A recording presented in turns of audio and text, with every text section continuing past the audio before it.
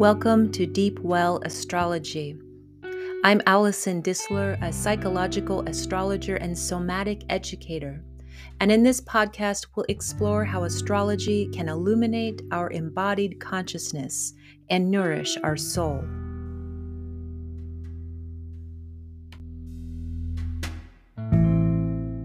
Hello, folks. Today is Thursday, July 7th, 2022.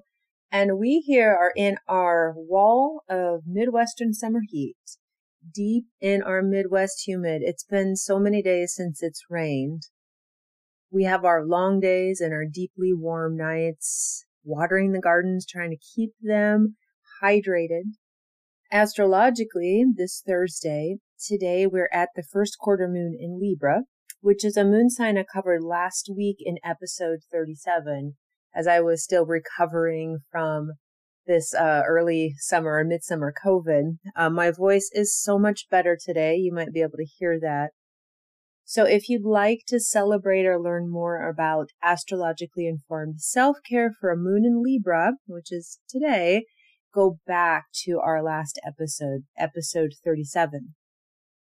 Believe it or not, I've got just a few more moon signs to cover before this podcast moves in a completely different realm of topics. So for the next 3 weeks, it's unlikely the moon sign will actually coordinate with the moon sign that I'm going to talk about in the podcast because I've talked about so many of the moons already. Perhaps it's some wishful thinking to bring in the restorative, dreamy waters of a Pisces moon for this episode. But I am kind of praying and having some intentions around water. So today's episode is going to focus on moon in Pisces.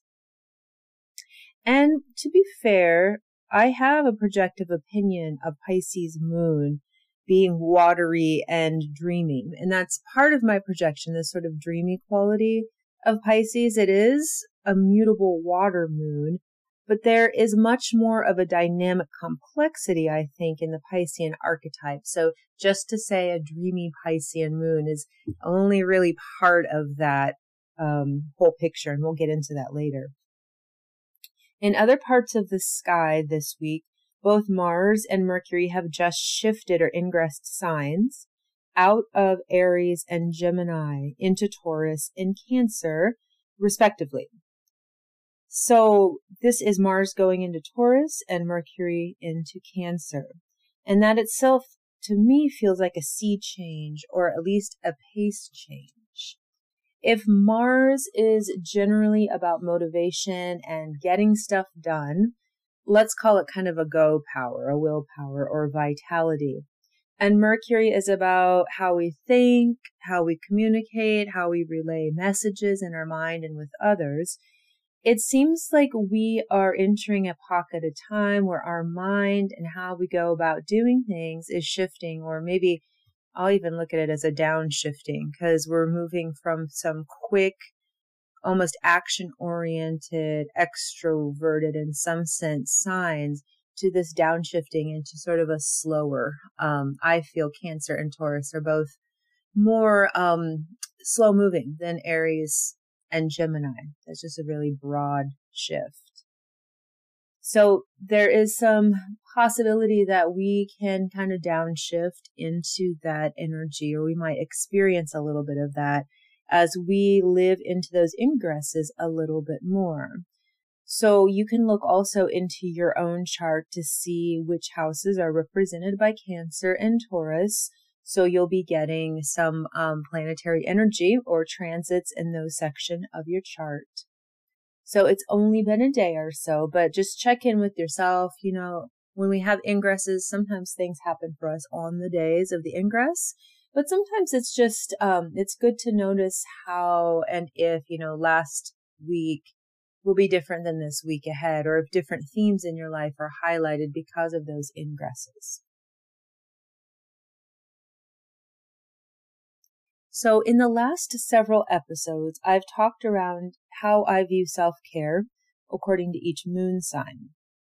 And as I've been working with this topic over the last several months, I think the most important thing I've come to reiterate is that even though we can each learn to incorporate more and have a better refined sense and more nuanced ways to tend to ourselves and self-care by knowing our moon sign, we each already have, all of us have some innate knowing of caring for ourselves and nourishing ourselves because we've done it before. Even if our early environment or our peers, our family, or our school, whatever our environment was not conducive to nourishing us or stewarding us through early development. Because prior to that, we are actually the intelligent cells that grew our own body, that came up with the conditions of nourishment and growth embryologically. So there is an intelligence that's present in our cells, and even no matter what kind of body we're in, if we have chronic pain, if we're working with something, there's a lot of cells in a lot of our body. If we are alive and we're here and we're listening to this, that is going really well, that there's a constant process of nourishment that's already happening without having to invest our mind into it. Because inherent in our human blueprint and our body map is an intelligent design that we grew towards, and we taught ourselves how to move through, from not even being able to sit up to walking. So by now, if you don't know, I'm also a Rolfer and somatic movement educator. So I study the body, I work with the body, and I work with the body from its earliest processes, as well as movement patterns and posture through life. So I do have some concurrent opinions on views of human vitality that moves beyond a purely psychological or astrological model for human being wellness. With all this being said, I hope that by knowing more about our moon signs as indicators of one way into self-care and nourishment, we can sync up with our already intelligent inner knowing. So another way to think about the moon, besides an indicator of what and how we feel emotionally nourished by, is that the moon is like a bridge between our mind and body. It's our soma. It's a doorway or platform for being in touch with our inner knowing, or we can call it our somatic inner knowing. And somatics is the field of study, and it's a phenomenon and an awareness that relies on the body's point of view to know ourselves from the inside out, meaning each cell has the capacity to know itself, and that the brain is not at the hierarchy of every single organ. The brain is just part of the system. So the whole soma includes the mind, includes the brain as an organ, but also looks at the entire system as intelligent. And, cells are differently intelligent than our thought process, but there is an intelligence there. So it's perfect to bring in some of these cosmic and transcendental ideas as we introduce the topic of astrologically informed self-care for a moon in Pisces, because Pisces, after all, is the last of the zodiacal signs. And for some folks, it is at least a contender for the most vast or complex, or tied with the quote other realms or the collective unconscious or the mystery signs of them all. And I would suggest too that big ideas, reveries, philosophies beyond the mundane humdrum of daily details is one of the things that can really nourish a Pisces moon. So let's take a closer look.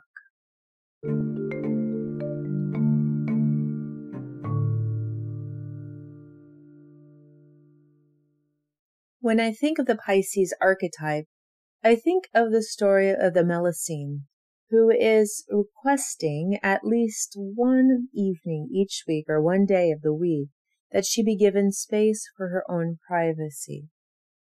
I think all watery signs are similar in that they are not meant to be pinned down and dissected, picked apart, and named.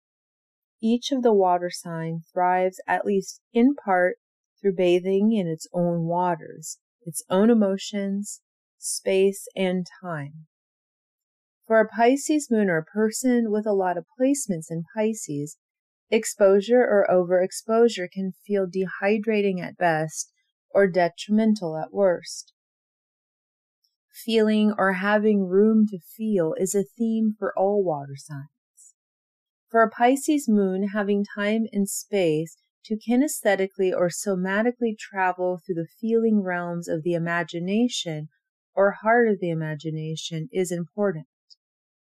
It is possible that at times a Pisces moon doesn't even know exactly what is happening at the time it is happening. This is because so much is being felt and integrated and synthesized in often a novel or abstract impressionistic kind of way. It can be a challenge to describe a Piscean process because it looks different for each Pisces, and its nature does not want to be laid out and described or analyzed. This is why, for a Pisces moon, artistic, musical, or abstract ways to express or synthesize life experience can be nourishing, especially if you have a Pisces moon and you're surrounded by lots of air or mental elements. There's a depth of feeling here, or needing the depths in order to get in touch with feeling that the general pace of life can tend to rush.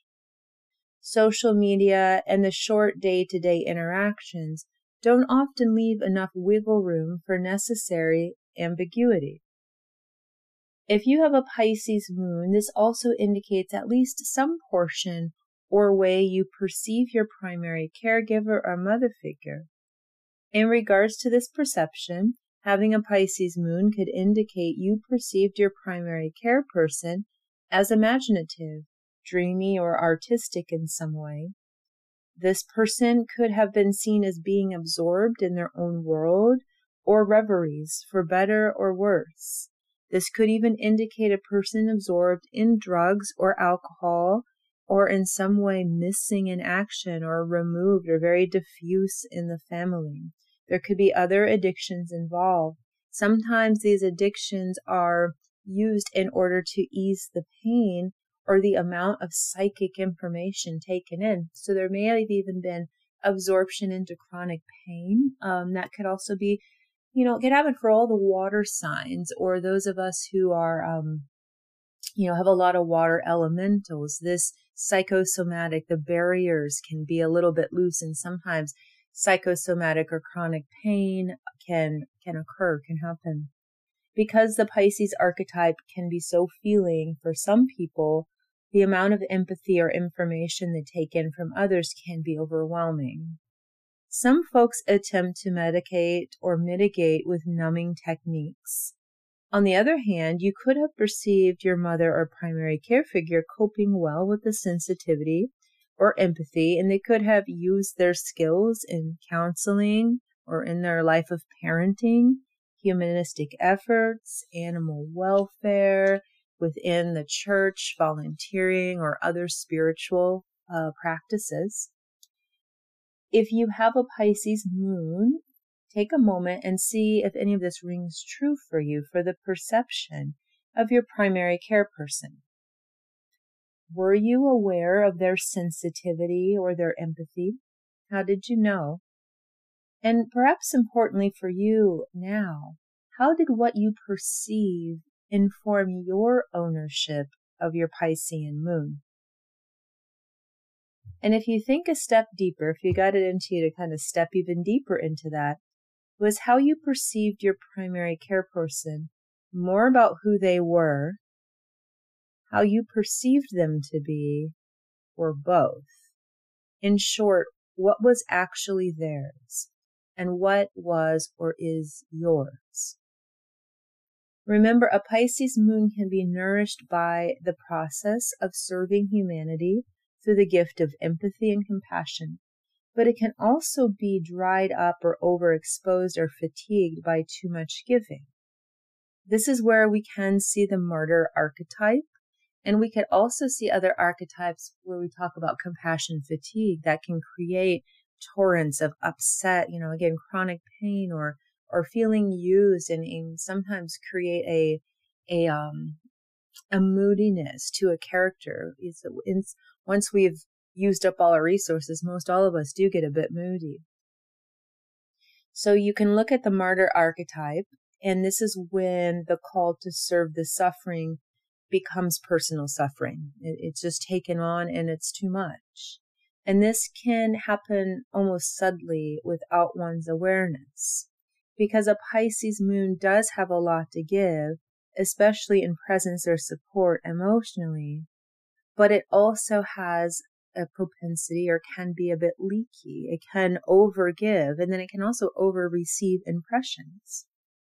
So perhaps the most nourishing thing a Pisces moon can offer itself is boundary, is that privacy or sanctuary for reconnecting, recharging, and bathing in one's own nourishing waters.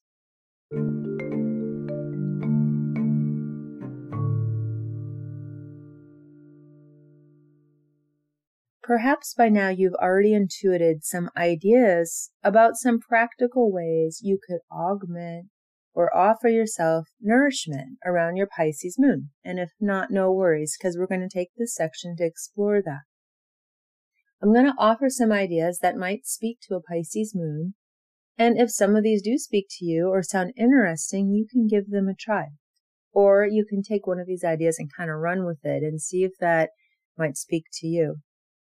The first practical thing I'm going to suggest is boundaried alone time for yourself every day if possible, or at least every few days.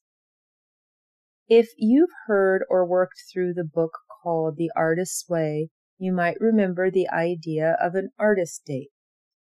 What an artist date is setting aside a period of time weekly to take yourself out or be by yourself and indulge in your pleasures artistically.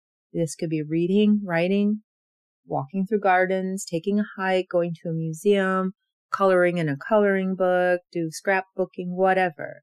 This is a structure meant to hold a boundary for your artistic self. And I would suggest by taking that practice seriously as a place to recharge and re-nourish your psychic senses. And if you've never heard of The Artist's Way, that might be a wonderful place to start with the process of offering yourself boundaried space. If you got to the point where you already feel a bit burnt out and you're kind of in compassion fatigue, you might consider your boundaried space somewhere that you can be in sensory deprivation. So I like things like a sauna or a float tank. Some people use massage. You can also set this up in your house by just having a dim space where you can turn the lights off and maybe put some headphones on. So think about taking out some of that sensory outer world connection so you're able to recharge in a very quiet place. Another way to hydrate and nourish your Pisces moon is to make sure you have avenues for your depth and novel way of expression. And remember, this may not be through words or using words at all. So what medium feels expressive or expansive enough to be interesting to you? Some ideas are painting, dance, depth psychology, symbols, collage, musical expression. Consider some other nonverbal places to process and be involved with. This may be a personal artistic process, or by joining a group class where folks are engaging in depth and or creative nonverbal processing. This could also be, if you go to therapy or a counselor, you could look at maybe an arts therapist, somebody who would work in a way that's not just verbal, or a somatic therapist.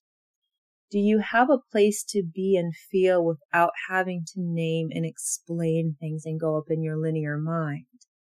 Can you feel expansive and nourishing and allow space for your unique way of being and synthesizing the world? And finally, I will also ask Pisces moon people to keep tabs on the reciprocal relationships in your life, the relationships that you receive from as much as you give. So look around you, either look towards your family, your work, your community, spiritual community, friends, the folks who are around you. Notice where and from who or what do you receive. Are you in right relationship for yourself with giving and receiving? You might make a list or write in your journal about where you give and where you receive. If you find that you're set up to habitually give more than you receive, you can either find a route to give a little less or put boundaries around who and when you give, and or open up to receiving more. And consider when you're looking at what you receive nourishment from, this may be people, but also take into account, animals and other lives. So being open and being very sensitive allows people with Pisces, a lot of Pisces or Pisces moon, to also take in nourishment, perhaps from the environment or from other places of beauty. These practices may at first feel challenging, especially the ones around boundaries. For the expansive Piscean water, there's something really that, again, it doesn't want to be contained or named. But through time, we can also understand the nature of water, and we can see that water actually becomes its most useful by placing it in an appropriate container so that we can drink it, or that we can use it to cut flowers in. So water becomes useful by that container. Even the earth contains patterns of water in some way. So if you are working with embracing boundaries, try thinking about boundaries as supports rather than limitations.